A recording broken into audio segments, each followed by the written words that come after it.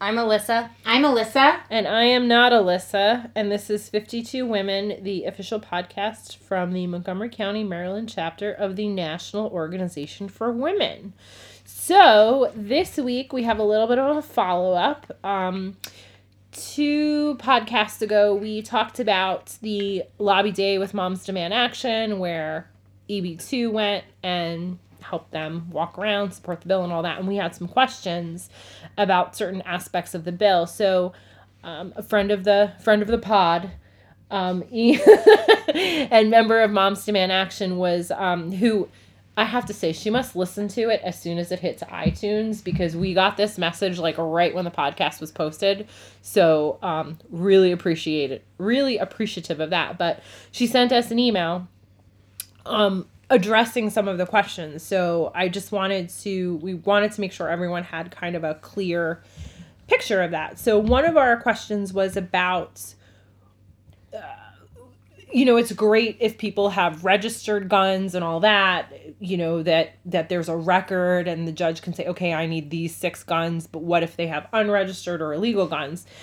And she said that there is a provision in the bill as proposed that will allow the state's attorney to request a search warrant to go in and search for and seize firearms, whether registered or not, if someone is in imminent danger.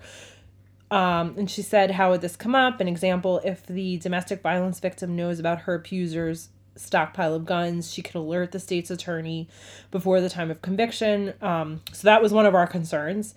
The other thing that we asked was how many people are actually convicted of domestic violence. It's one of those crimes that's underreported, and even when it is reported, it's not convicted a whole lot.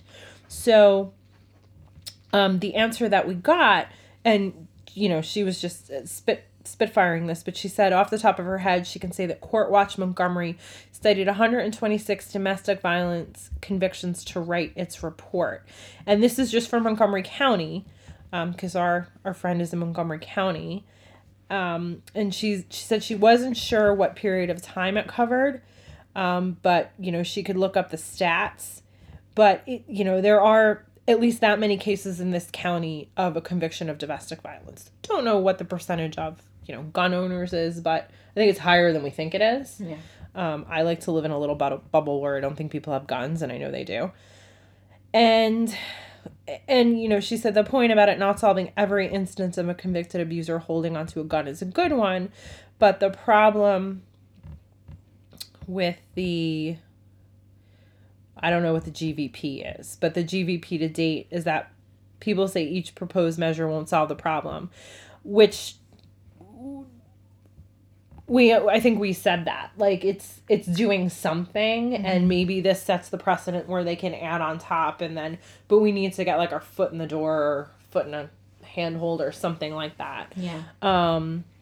And she said doing nothing to close loopholes makes it more likely that more tragedies will occur. I think we can all agree with that.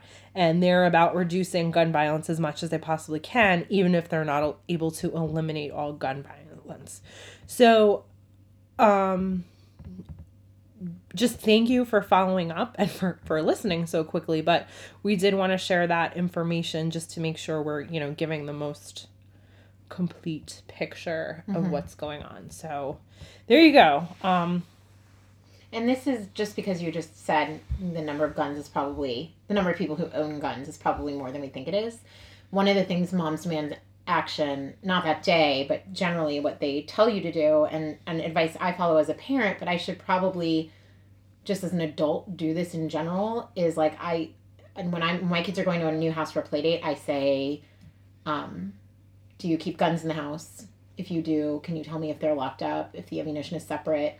But actually, like, now that I think about it, if I'm going to a party where people are all going to be drinking, maybe I should ask that too. I mean, it's not like it's like a good conversation to have, because it's true. That's a good point. Like, do you really know?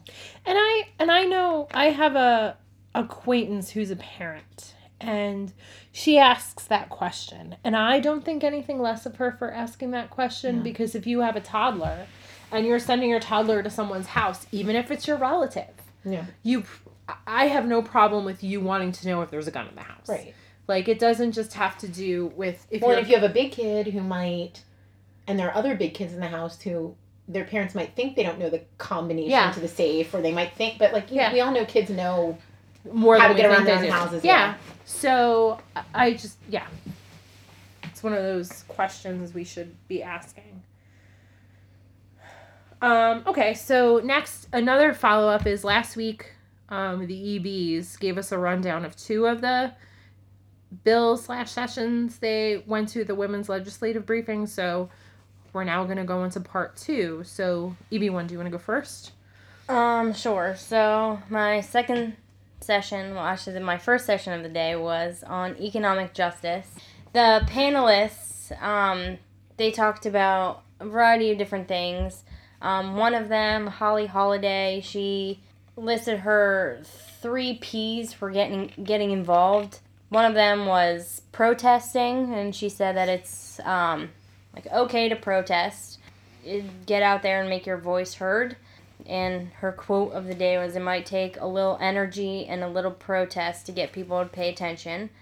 So when you're fighting for economic justice, make sure that your voice is heard so people have a fair shake at things. There was someone from Kate Bond from American Progress who talked about how access to abortion, contraception, and reproductive care is an economic issue.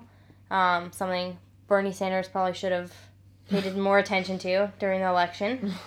And that's obviously a big one that we care about.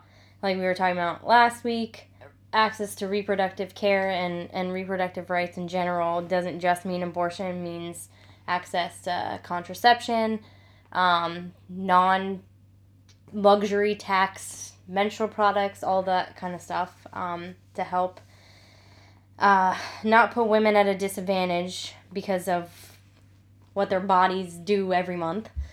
Aaron Hustings from the National Association of Latino Elected Officials was talking about the thousands of EEOC complaints regarding pregnancy discrimination in the workplace that are filed each year. She said the last stats were there were about 6,000 to 7,000 complaints per year, and those are just the people who complain.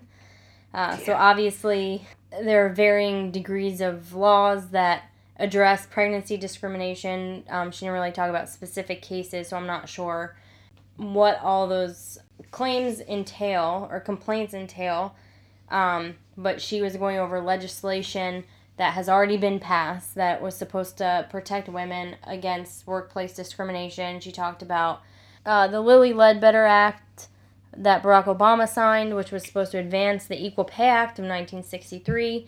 So it's been since 1963 that women are technically supposed to be paid the same in this country, and they aren't. She talked about laws that address asking people if they are married during interviews, etc. There was Marceline White, who was the from the Maryland Consumer Rights Coalition. She was talking about built-in biases in the everyday products and services we buy. She was talking about biases. So I'm sorry, I have a question with that. When you say everyday bias, is that like what I call the pink tax? Like my razors are like 7 times more expensive than my husband's, or is that something different? Yeah, that's part of it. Okay. Yeah, the pink tax is part of it, but she was specifically talking about the bill that we've talked about on a podcast before, because it was brought up at MLaw, but biases in auto insurance rates. Okay. So she gave a handout, and like they were talking about how they did a model survey or not a model survey, but they had gave models of drivers to insurance companies, and so Progressive Insurance increased its rate by 39% or $458 annually when the model driver was a woman. Farmers Insurance increased its rate, and this is all if they're equal, but just man versus woman. Yeah. So Farmers Insurance increased its rate by 29% or $500 annually when the model driver was a woman. And single woman's rates increase on average across companies by 24% compared to a 0.8% for single men when the driver's marital status is changed. So that's like, there's no reason for that if they're all equal, in terms of like what they set up in these fake model people that they were submitting to the insurance companies. She also talked about biases in student loans, and how there are a variety of factors causing women to be in more student loan debt, such as they don't make as much money, so they have a harder time paying it back and paying it back as quickly. They usually have to take out more loans than men entering school. Let me tell you, the parents not wanting to educate their female children, still a real thing, guys. Yeah, so people pay for their sons, I guess, to go to school, and then the daughters get stuck with more student loan debt. Yeah. And also that impacts, as most things do that are bad for women, impact women of color more so. Women of color have especially hard time paying student loans back, because there's obviously the gender pay gap, there's gender discrimination in workplaces, but on top of that, there's also racial discrimination in hiring practices and such. So she went over all of that. I know when we were talking about the auto insurance bill at MLaw, like none of us, I think, were like overly excited about it. I don't think that's fair to us. Yeah. There were other things that had a higher sense of urgency. That's true. Okay. Everything being a wonderful utopian feminist society, I would have been right on top of this. There were just others, and you can only support so many, right? Yeah. But it was just the urgency of it. Yeah. Like, okay, that's a better way to word it. Yeah. And also, like, copping to my own, like, even though that sucks, I personally can afford the difference. Right. Mm-hmm. So, which is shitty of me. I mean, I'm Right. not saying that's good. It's shitty of me to think that way.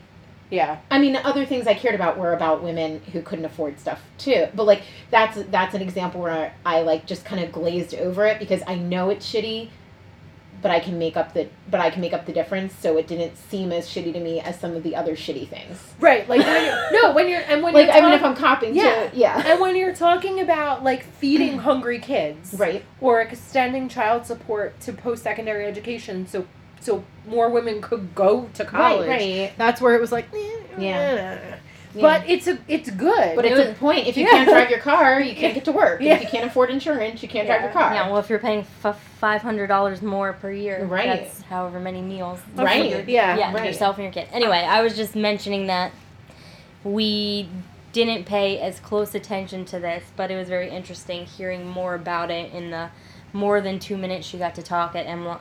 I can't even remember who presented it at MLaw, but that was only 2 minutes, and so it was interesting getting to hear about it more in depth. Yeah. It was a strict 2 minutes, too. Yeah. It was 2 minutes. Yeah. Well, they had to. I mean, that line is like around the block. That's part of the problem, too. There's so many things that are shitty for women that there's a line around the block to beg for support for the bills to help women. That's a very good point. Yeah. Oh, okay. So mine was safety and justice for women. Before you start, can I just say something? Sorry. Yes. I had my thoughts are delayed today. I think I know it's one of like the core issues, like economic justice. Mm-hmm. And reproductive justice is really important, and a lot of these other things are really important. But I think what I would like to hear from people is talking about the economic implications of being a woman more. Mm-hmm. That's what this is all about. And I know, but it's like I couldn't go, and I was super sad I couldn't go, and like it's not like, you go to like a woman's thing that's a bigger, like the focus is always reproductive rights, which I love reproductive rights. Like I love it. I think it's I think it's super important. But I think we need to get more comfortable talking to people about the economic impact of being a woman. Well, and there's an intersection there, right? Like, Yeah. how much it costs to not have a baby. Yep. How much it costs to have a baby. Yeah. Having the societal pressure for a woman to stop working or stay home or whatever when she has a baby. Like, and this is from a stay-at-home mom who chose to stay home. But, I mean, like, not everybody. So, I you're right. I think there's a major intersection there. Like, a woman has a child, and even, let's say she wants to stay home. She wants to stay home, or it's too expensive.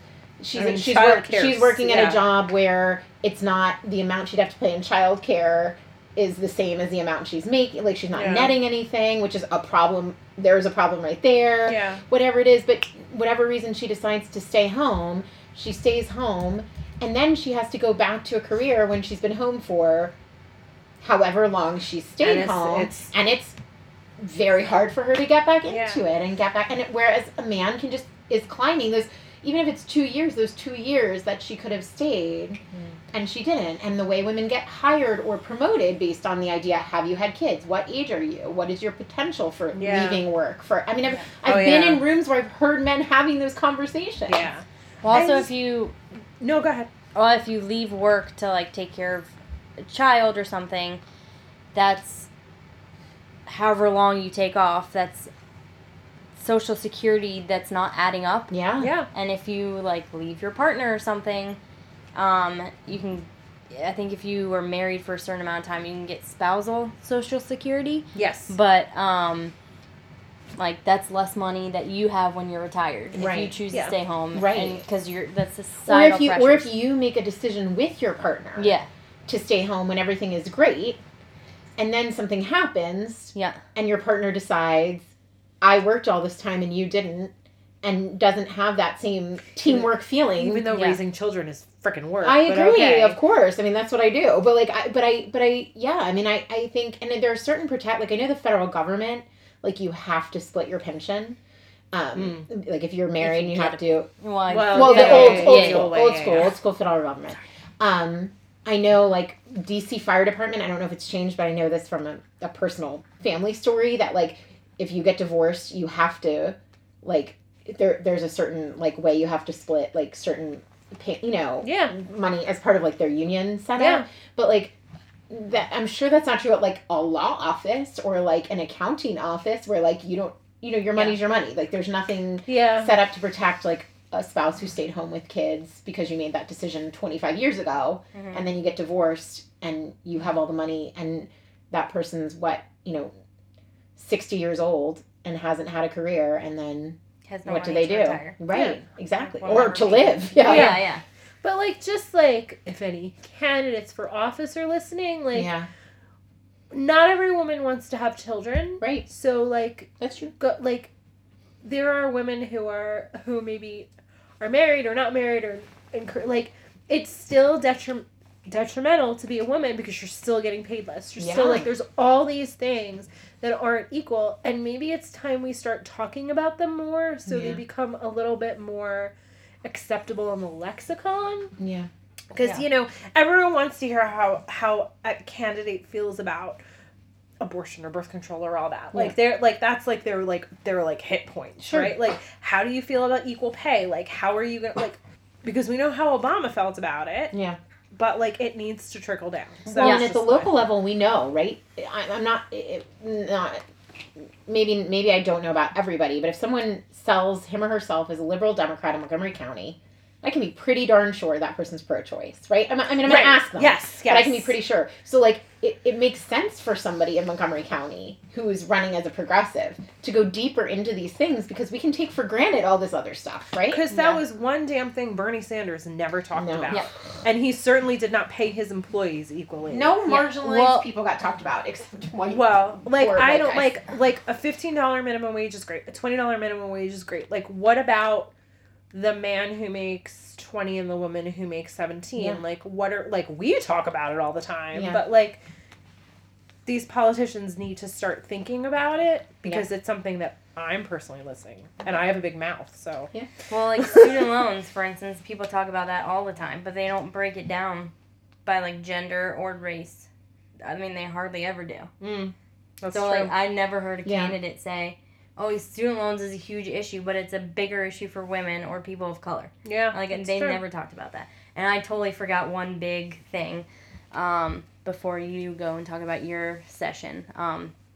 From this one, Ariana Kelly, who I feel like we talk about every week now. Champion for women. Hopefully friend of the pod. Yeah. She was the moderator of this panel. And she asked them what the impact of the lack of access to quality and affordable childcare is on women's economic equality. Because Maryland, fun fact that I learned in this session, is dead last in the nation when it comes to affordable amenities for childcare. That makes me really excited to want to have kids. I actually did not know. I didn't know until I saw you tweet it. I had no idea, and I was like, come again? And whenever we're behind a state like, let's say, Alabama, I'm personally ashamed. Yes, I agree. Alabama, Mississippi. Like, oh, I think God, that's what she said. Like, we're 50th behind even Alabama. Like, come on, sure guys. Well, a lot of military in Alabama. Yeah. So, Yeah. I'm good. All right, sorry. So I interrupted you, Alyssa. What was your session about? Okay, so I went to one on safety and justice for women. It's specifically focused on sexual assault and domestic violence. And actually, the one I talked about on the last pod was human trafficking, which there used to be a person representing human trafficking prevention on this panel. But human trafficking now has its own panel, which is good and bad. It's good because we're getting more educated, bad because it's that big of an issue, right?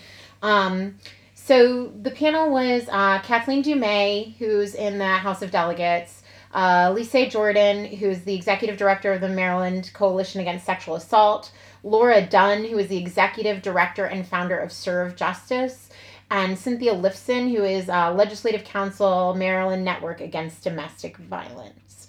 Michelle DeWando was the moderator, and she's a VP of Legal Progress at Center for American Progress. And her husband ran for delegate? Yeah, he was there. Will DeWando. He was there, yeah. He was there, and she gave him a shout out at the beginning, and I guess she's on TV a lot, and she was fantastic. I wish everybody on the panel was great, but she also really wrapped it up nicely because, it's not that long. It seems like it's going to be long. It's an hour and 15 minutes, and then you get in there, and it's like, you can't talk about everything. So she really wrapped it up really nicely, talking about women of color, talking about, there was a woman there in a Moms Demand Action shirt, talking about gun violence, and not that these women weren't speaking to that, but they were answering specific questions, and so but she did an awesome job, so just, I don't know. So a few things I want to highlight before I talk about the actual bills. Some things that I liked that people said. So Laura Dunn, who is the one who's from Serve Justice, she was talking about how what we do a lot with violence and domestic violence is give a message of prevention, and that that's not really going to help unless there's a consequence. So we can talk about ways to prevent domestic violence and how to keep guns out of hands of people who need to, and therapy and looking for signs and all these things, but how to talk to young boys and young girls about consent and all these different things. But if the consequence doesn't exist, then all the prevention in the world isn't going to do what we need it to do, which I thought was an important sticking point. For that we kind of get. Cynthia Lifson brought up, I wrote it down because it's still a crime and it's still abuse, even if it's domestic violence. If you saw someone being beaten on the street, you would either intervene if you felt comfortable or safe, you would call 911, but for some reason when it's, say, a husband and a wife next door, it's none of your business. It's a family matter. It's a family matter. I don't want to get involved. If it's kids, everyone has a right to discipline their children the way they want. And people just have they can justify not intervening or not getting help more when it's a domestic issue than when it's not a domestic issue. And her point was just very simply, it's a crime. It's a crime if you beat up a random person on the street. Same way it's a crime if you beat up your wife in your house. You don't, I mean, and I think it's a whole back to the concept of ownership. Yeah. You own your wife and you own your children. Yeah. And it's like, it's a human being. Right. It's a human being beating another human being. Right. It is a crime and it is unacceptable. Right. And I right. You're right. And I think that people,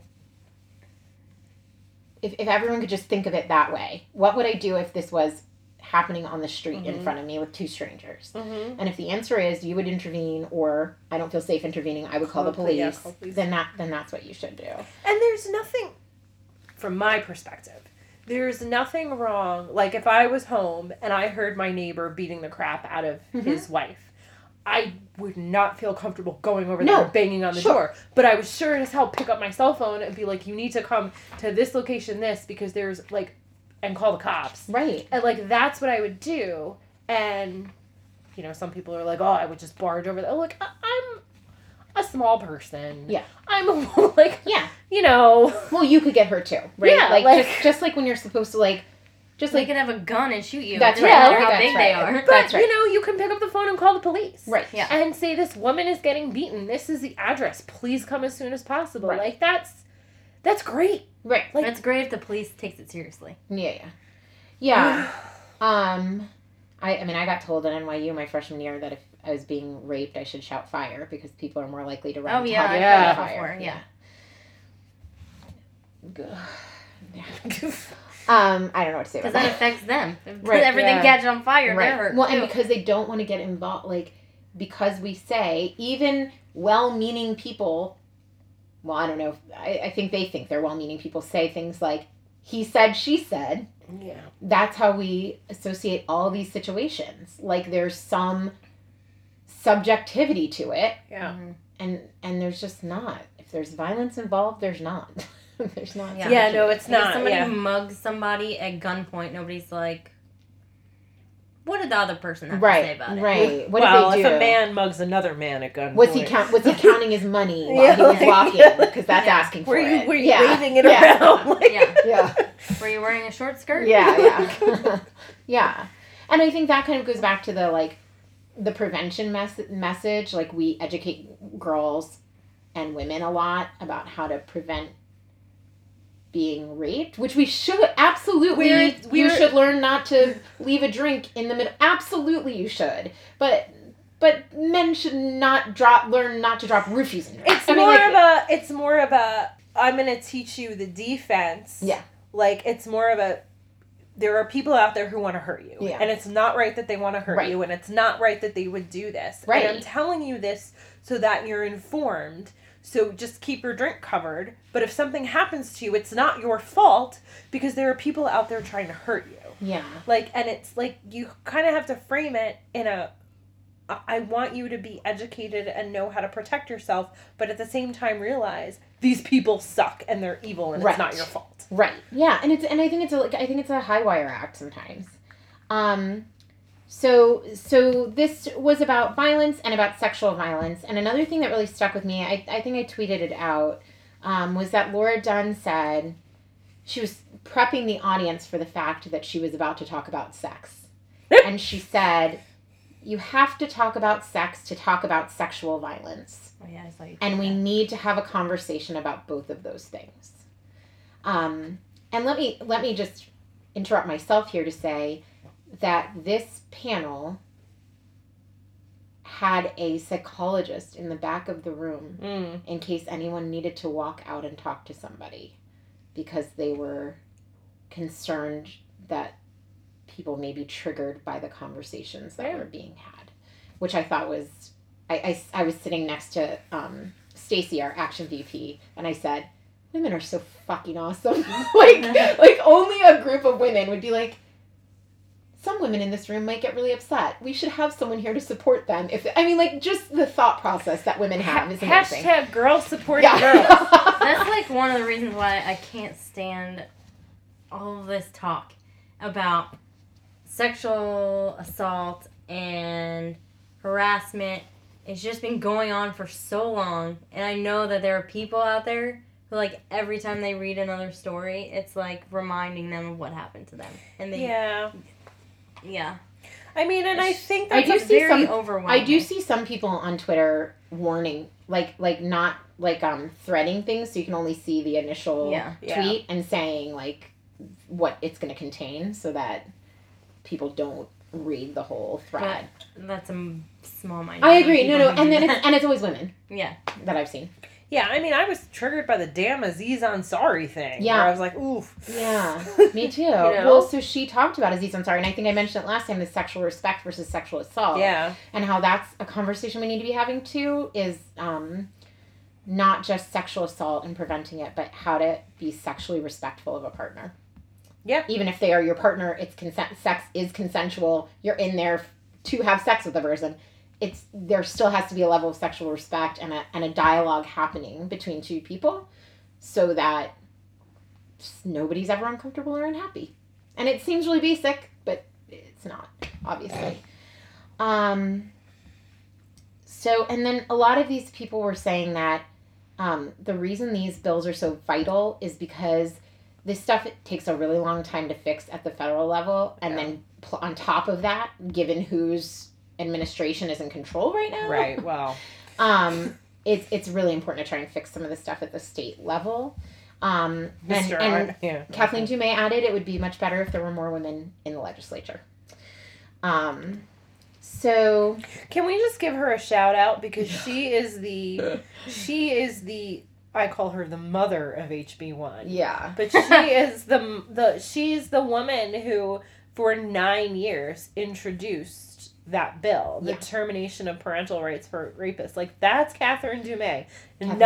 Kathleen, excuse me. 9 years. Yeah. So. And you'll hear her name, Ariana Kelly's name, Aruna Miller's name, Vanessa Atterbury's name, Marcia Morales' name, and who did I miss? Did I say Ariana Kelly? Susan Lee's name, that's right. Thank you. Susan Lee's name a lot.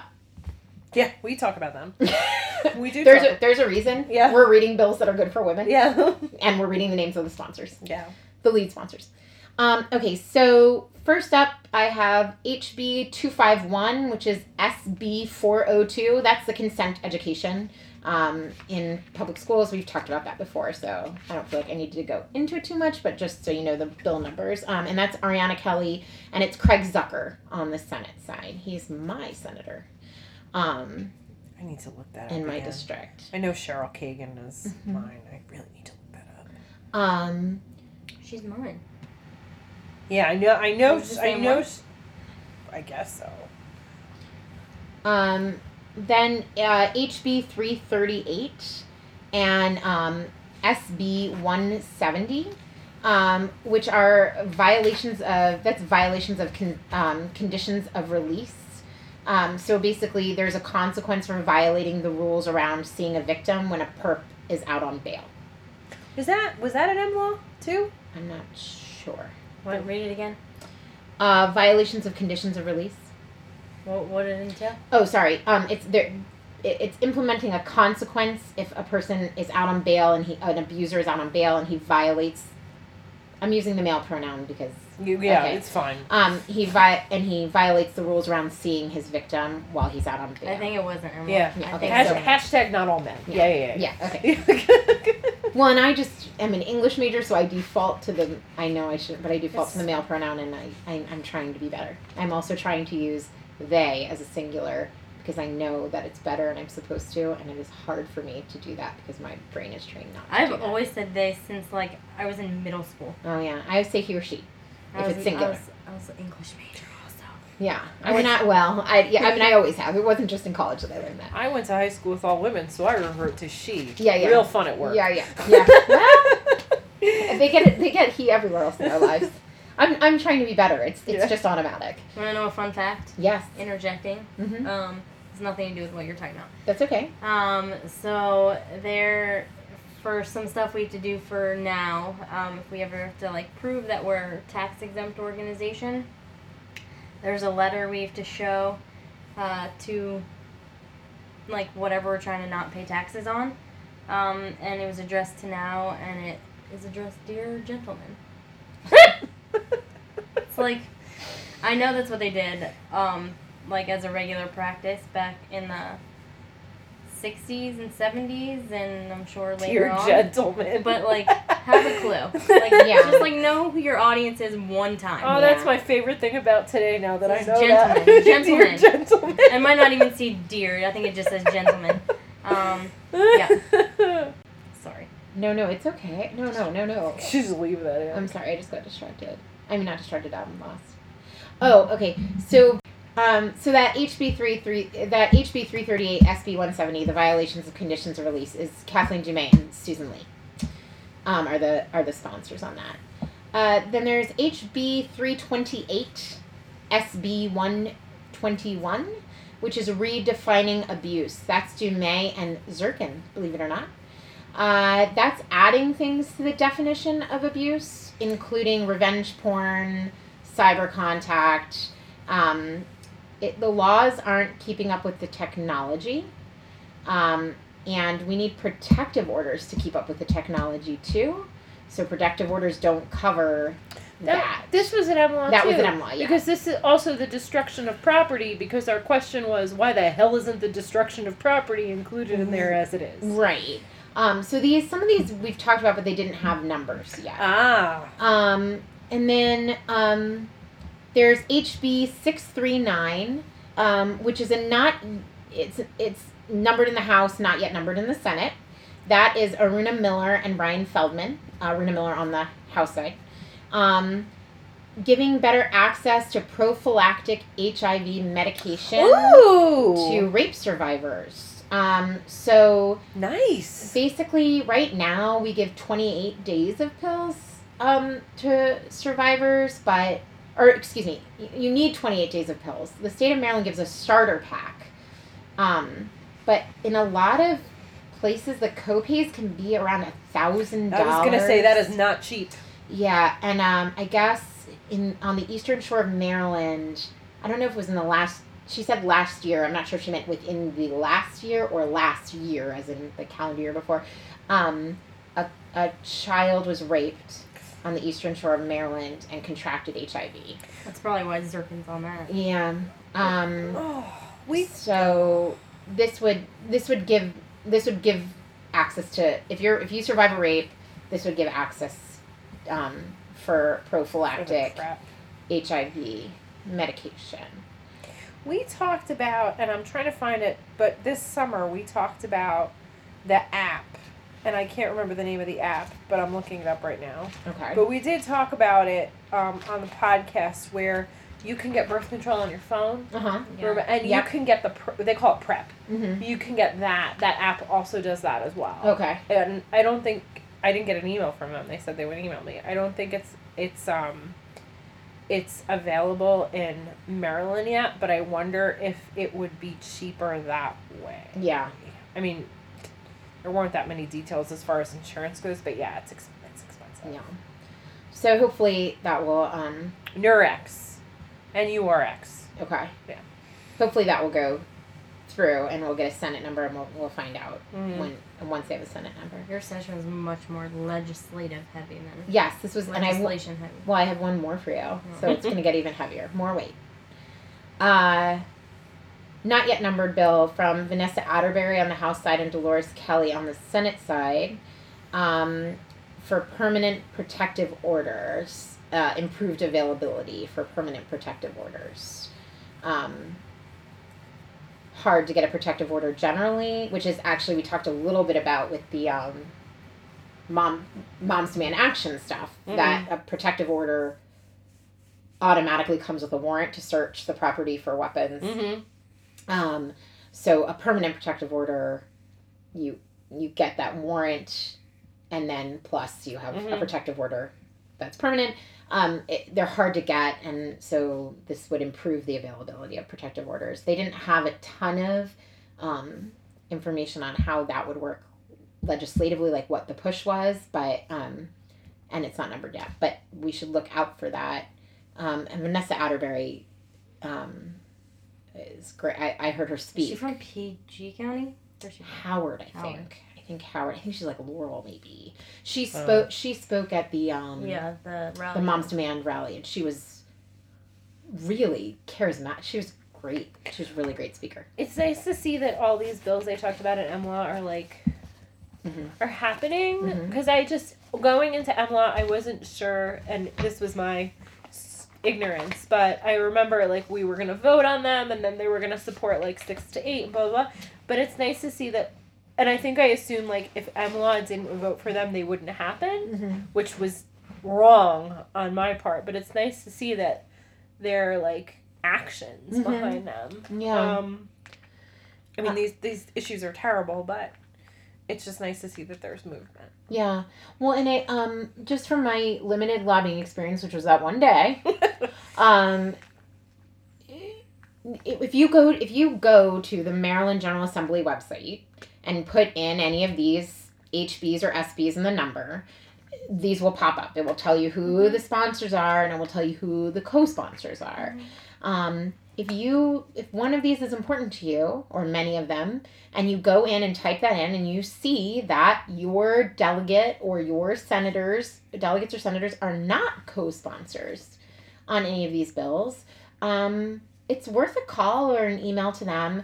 There might be a reason. It might be a good reason. It might be this isn't going far enough. I want it to go farther. I think in the next legislative session we can get it to go farther, and if we do it this way, we're not going to get what we want.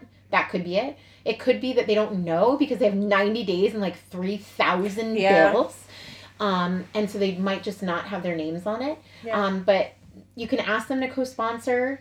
You can ask them why they're not co-sponsoring if they say they're not going to. If they say they're going to co-sponsor, you can ask them, would you be willing to talk to some of your colleagues who might not be as likely to vote for this bill and tell them why it's important to you? Yeah.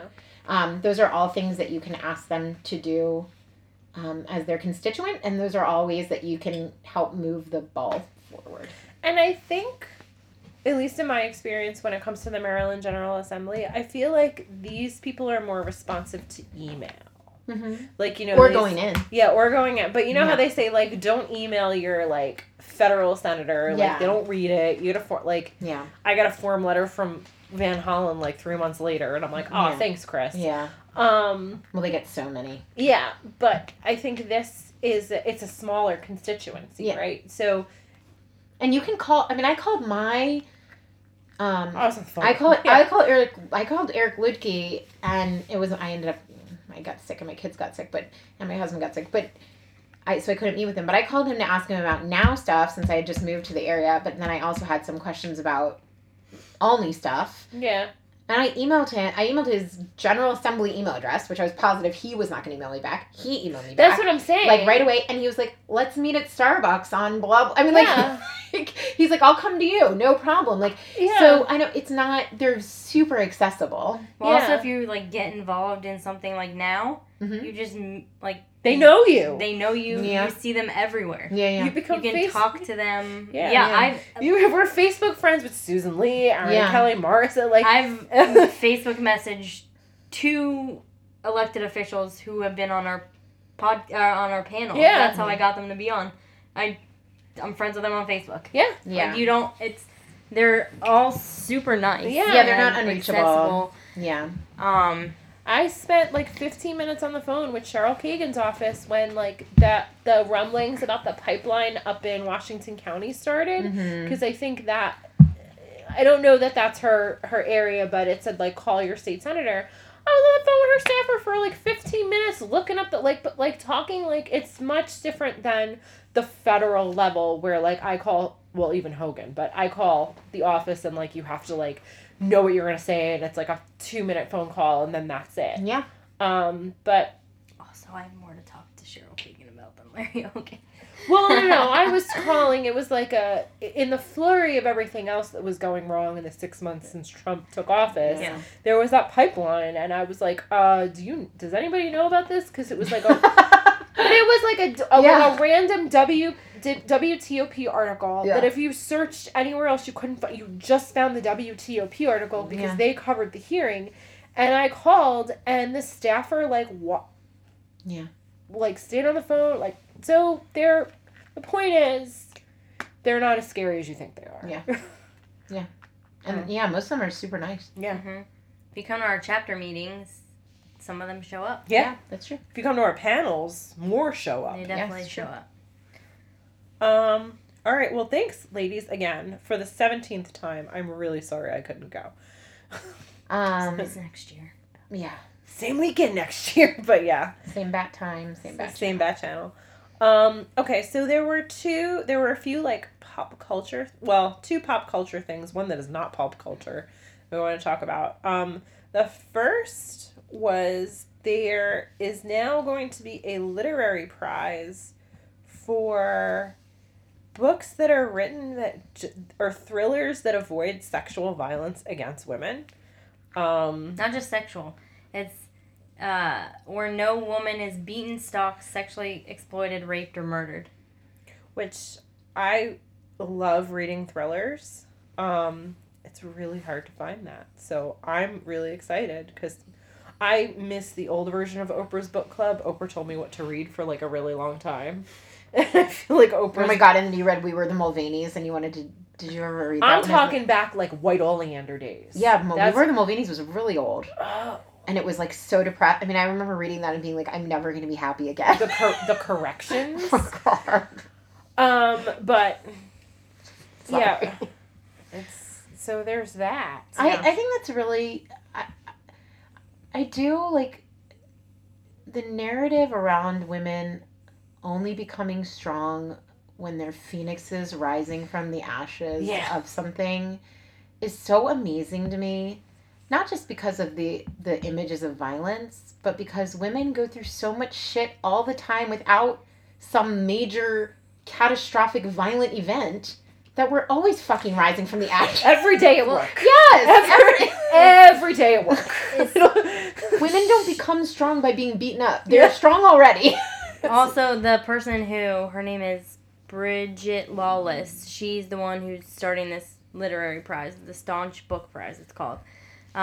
She said that also, like what you just said about women rising up, blah, blah, blah. But also she was specifically calling out books and all, this is focusing on books, but she mentioned films and television shows where a woman is raped or killed or something, so like the male detective can do whatever he does to become the hero. So it's not even like so the woman can overcome it. It's so the man can shine. At least we have Olivia Benson. But right? But at least he has that good moment where he pulls her skirt down so she can be modest when she's a corpse on the ground. That's right. No, yes. Yeah. Gotta fix her. Gotta fix her skirt. I like to say this is a woman in the UK who started this, and is funding it herself. Oh, good for her. Cool. Step up, America. No way. I mean, Look, the Olympics are coming up. I'm going to be excited to be an American for a full 2 weeks, okay? And only depending on how our figure skaters do. But Hi, Tanya. I say, yeah. Tanya Harding making a comeback. All right, and then there was let's do the other pop culture and then we can go into the serious thing. So, freaking Natalie Wood died, I think 1981. No, yeah, Natalie Wood. Sorry, spoiler alert. Natalie Wood is dead. Natalie Wood is dead. Sorry, Natalie Wood. Several of us are old movie fans. So Natalie Wood died in, I think it was 1981, and they always said she drowned in November 1981 while boating off Catalina Island with her husband Robert Wagner and Christopher Walken. Now, the thing to know about Natalie Wood in all of this is that she was terrified of water. Always terrified of water. It was like a thing. And the story for a long time was that she got in a fight with her husband, and this all comes from the husband. She got in a fight with her husband. She jumped in a dinghy, so a little wooden boat, and this is the middle of the night after everyone had been drinking, and rowed herself to shore. And then when they found her drowned body, it was like, oh, it was an accidental death. Which I think everyone always thought was bullshit.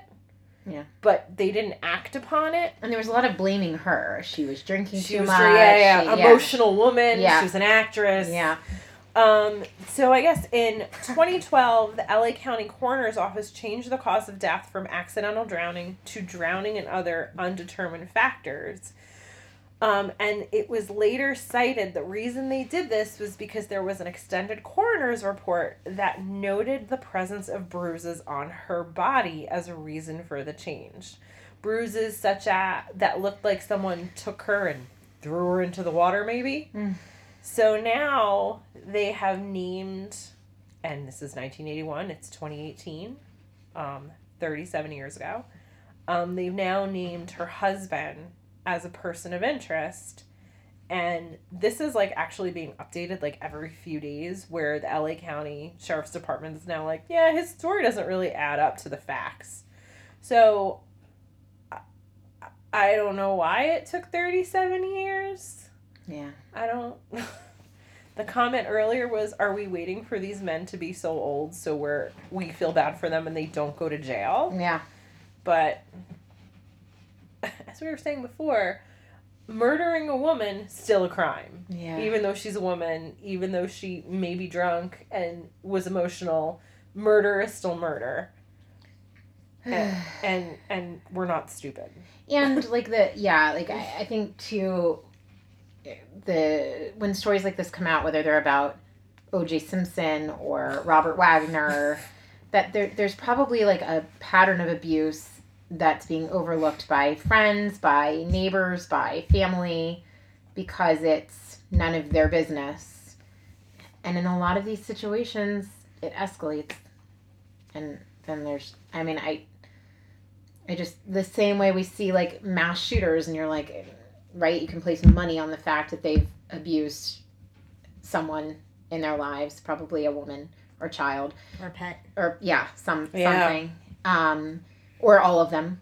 Same thing with these things that end in individual murder between spouses or people who are dating. It ends up that there was an abusive relationship there in the first place. It's not like this was the one night that something went crazy. Yeah. There were warning signs. Yeah. There were things being ignored. And then it amps up until it turns into this. Those were our pop culture items. So then, let's see, you wanted to talk about GLAAD's Accelerating Acceptance 2018? Sure. That's the name of a report they did. They've done it for the past 4 years. And every year they have found that acceptance for the LGBTQIA plus community has grown, with the exception of last year, and they blame it on the political rhetoric over the past year, particularly Donald Trump and the way he talks about members of the LGBTQIA community, and the legislation he has talked about, such as the transgender ban in the military. But basically the report, which we'll post, they go over a few different things. There's a section on what they call non-LGBTQ people, which I'm not really sure why GLAAD doesn't use the full acronym, but they don't. They say they ranked people's how comfortable people were with seeing LGBTQIA plus people in certain situations. They had having LGBTQIA members at their place of worship, in a coworker's wedding picture, in their family, a teacher in their child's class, for their child's class, their doctor, people holding hands in public, or represented in history lessons in schools. And each one of those categories increased over the previous year, at least the previous year, if not all of the years combined. They noted that people are reporting discrimination more. So 55% of the people they surveyed reported facing some kind of discrimination, which is an 11-point increase since last year. One big highlight was what they called allies, detached supporters, or resistors. And a resistor is obviously someone who's very or somewhat uncomfortable with LGBTQIA plus people in all situations. A detached supporter is someone whose comfort level is varied across different situations, so they may be okay with seeing someone holding hands, but they don't want their family member to be LGBTQIA plus. Oh, those are my favorite. Yeah. Or, yeah. And then the allies are people who are very or somewhat comfortable in all situations. So the number of allies dropped from 53% last year to 49%. Detached supporters dropped increased from 33% to 37%. So people went from being allies to being like, I'm not really comfortable in all situations. And then the number of resistors stayed the same. So it's really the people who are going from being supportive or who had said in the past that they were totally supportive to now they're coming out and saying, maybe some things are not okay. Really? What makes people change their minds? Maybe Were they lying before and now they it feel more comfortable saying what they really... That's what I was thinking. Maybe is it like mob mentality? Like maybe they just said that they were comfortable because that was what was acceptable, and now no, it's like Donald Trump's like these trans people, blah blah blah. And I Mike have Pence. so much trouble discussing it because it's such a disconnect for me mentally that anyone gives a flying fuck I what don't anyone care. else does. I don't care. It's such a disconnect for me.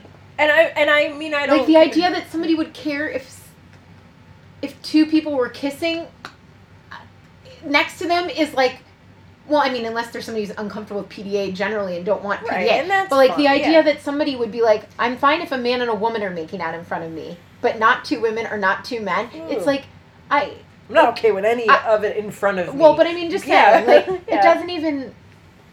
I can't even compute in my brain. I mean, I'm not denying that, of course I know it exists, but I can't even wrap my brain around it. Did I ever tell you about my favorite conversation I had with my father while I was living with him this summer? No.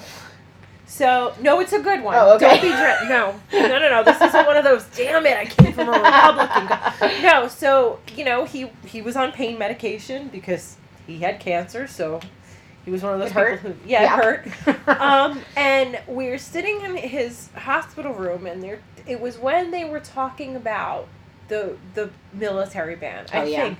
And my father was born in Europe, goes to Europe fairly frequently. He's like, I don't understand. They have had people cross-dressing in Europe for years. He's like, it's been going on for Paris for thousands of years. Who cares? And I'm like, oh my God. I was like, so what he's like, what I'm saying is, what do you care what his genitals are? Just get over it. Yeah. And I'm like, that's possibly the most enlightened thing I've ever heard you say. It's like, I just don't understand why we're wasting time on this. Like, let these people live their lives. Yeah. And I'm like, okay. Yeah. Thanks, Dad. Cool. I was like, well, you voted for him. He's like, oh, whatever. And I'm like, Okay. Yeah, I don't... Just like, it's none of, like, It's consenting adults. People are consenting adults. Whatever consenting adults, as long as both people in any sexual situation, relationship, whatever it is, are consenting adults, what else matters? We have enough trouble making sure the two people are both consenting adults. Yes. Let's freaking focus on that. Like, you're missing the point. Yeah, it's not. Yeah. I just don't, like, would you presume to tell a man and a woman what they can do behind closed doors? Most people, the answer would be no. No. But We can't even tell a man to stop beating up a woman behind closed doors. Yeah, but just, that upsets me. Me too. I've been reading a lot of books about Nazis lately. This is all very close to home. The one where the most people were either somewhat or very uncomfortable was having their children learn a lesson on LGBTQIA plus history in school. Really? Yeah, so they don't, they just want to erase one of the things that happen. Remember when I was trying to find questions for trivia and I was trying to have, like, a mix? And I was like, I cannot find, like, you found information about Stonewall riots, there's very little, and there's very little lesbian pieces of history or transgender pieces of history that are easy to find. Mm-hmm. And I'm sure it's out there. I didn't know what I was looking for, but like, we should know. Well, it's funny that you frame it that way because Rosie Rios, who was the keynote speaker at that WLB thing, she's the one who fought to get Harriet Tubman on money. On and the 20. Yeah. And she was talking about how it's so important for kids starting at a young age, so important for people starting at a young age to see themselves represented. Yeah. So it's not really about anything else. It's about seeing yourself represented. Yeah. And if your entire identity is left out of every book and every movie and every lesson that you're ever taught, it's as good as someone standing in front of you and saying, you don't matter. Yeah. And nobody cares about you. And when you're gone, we're going to forget that you were here. It's like, it's a passive way of just marginalizing and abusing these, well, all people, but especially like when you think about kids and how they're growing up in an environment where people are changing their minds or changing what they're saying about these things when they answer a survey. And it's not, my parents had gay friends, my parents had lesbian friends. Like, it was, we'd go to Greenwich Village and see the drag queen. Like it was all very normalized for me as a child. Yeah. Like, it was never a, what's going on there? Yeah. Like, breastfeeding was more of a shock to me than seeing, like, two men in a relationship or two women in a relationship. And I've always been grateful for that, where I was just like, oh, okay, whatever.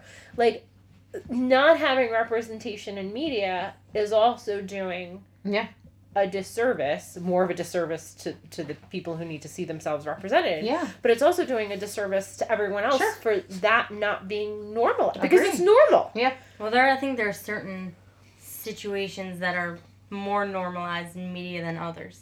So, like, there's always, or not always, but there's a lot of times, like, a gay guy on a show. Yeah. And, like, trans women portrayed on shows. But you, like, rarely ever see trans men or lesbians or bisexual people. Well, and if you do, you kind of see a caricature, right? Yeah. That's what I was saying. Where they're taken seriously. Yeah. That's true. There are very many spectrums of gay men in media. The first episode of The Golden Girls had a gay cook. Mm-hmm. And he's gone from, and then he was gone. Like, he was erased, like Coco never existed, just that one episode. To be honest, he was pretty annoying. He was. But for that time. But for that period, like 1985 or 1984, whenever that was, like, that's a long time ago, and I don't think that was particularly controversial. Three's Company. Yeah. They thought Jack was gay, which is why they had to lie to they could live, like, that was the 70s. Like, gay men have been around in media. It's been more acceptable for longer. So I see your point. Yeah. Like, it's very, like, picky and choosy. And then, well, and if you take out cable, if you talk about media, like, just in terms of the news and, like, who's delivering serious information to people, and you take out cable news, then you have no representation for almost anybody. Yeah. Anybody. You don't have Anderson Cooper and Don Lemon. Right. Well, I mean, Rachel Maddow. Yeah. Or Rachel Maddow. Yeah. So much is missing from what a lot of people watch on TV who don't live in the metropolitan area. Well, they have I don't know if they're still together because I don't watch the show. My husband does, but on Supergirl, there's actually a lesbian relationship. Oh yeah, I don't never watch. And it's on CBS or the CW or something, but it's on network television. Yeah. And it's a show. I don't know that it's specifically made for children, but it's a network television show for young adult and my 40-year-old husband. But he's a young adult. And a lot of adults that I know. But the point, like, it's Supergirl. Like, that's pretty mainstream, and there's a lesbian relationship there. I remember there's some Disney show, which I have no idea what the show is. But they, like, just introduced their first gay character, or, like, coming out. Yes, live. on the Disney Channel. Yes. But that was a boy. Yeah. It seems more geared towards media seems more geared towards men coming out and less women. Well, men Media in still general, has male privilege. yeah. Yeah. White male Christian privilege. Yeah. Actually. Yeah. Cisgender. But that's so sad. Like I said, I've been reading about a lot of books about Nazis lately. This does not make me feel happy. No, certainly not. Who's our woman of the week? So continuing on the Black History Month theme for our Women of the Week this month, this week's Woman of the Week is Esther Gordy Edwards. You may not know her name, but you surely, or at least damn well should, know some of the music that might never have been made if it weren't for her. Esther's younger brother wanted to start a record label, but he needed a family loan of $800 in order to do so. By that time, Esther had already established a co-op, the purpose of which was to provide financial assistance to their family members in times of need. She didn't really trust that her brother was a good business person because he hadn't really ever kept a steady job. She was the last family holdout who finally gave in and agreed to give her brother money from the co-op.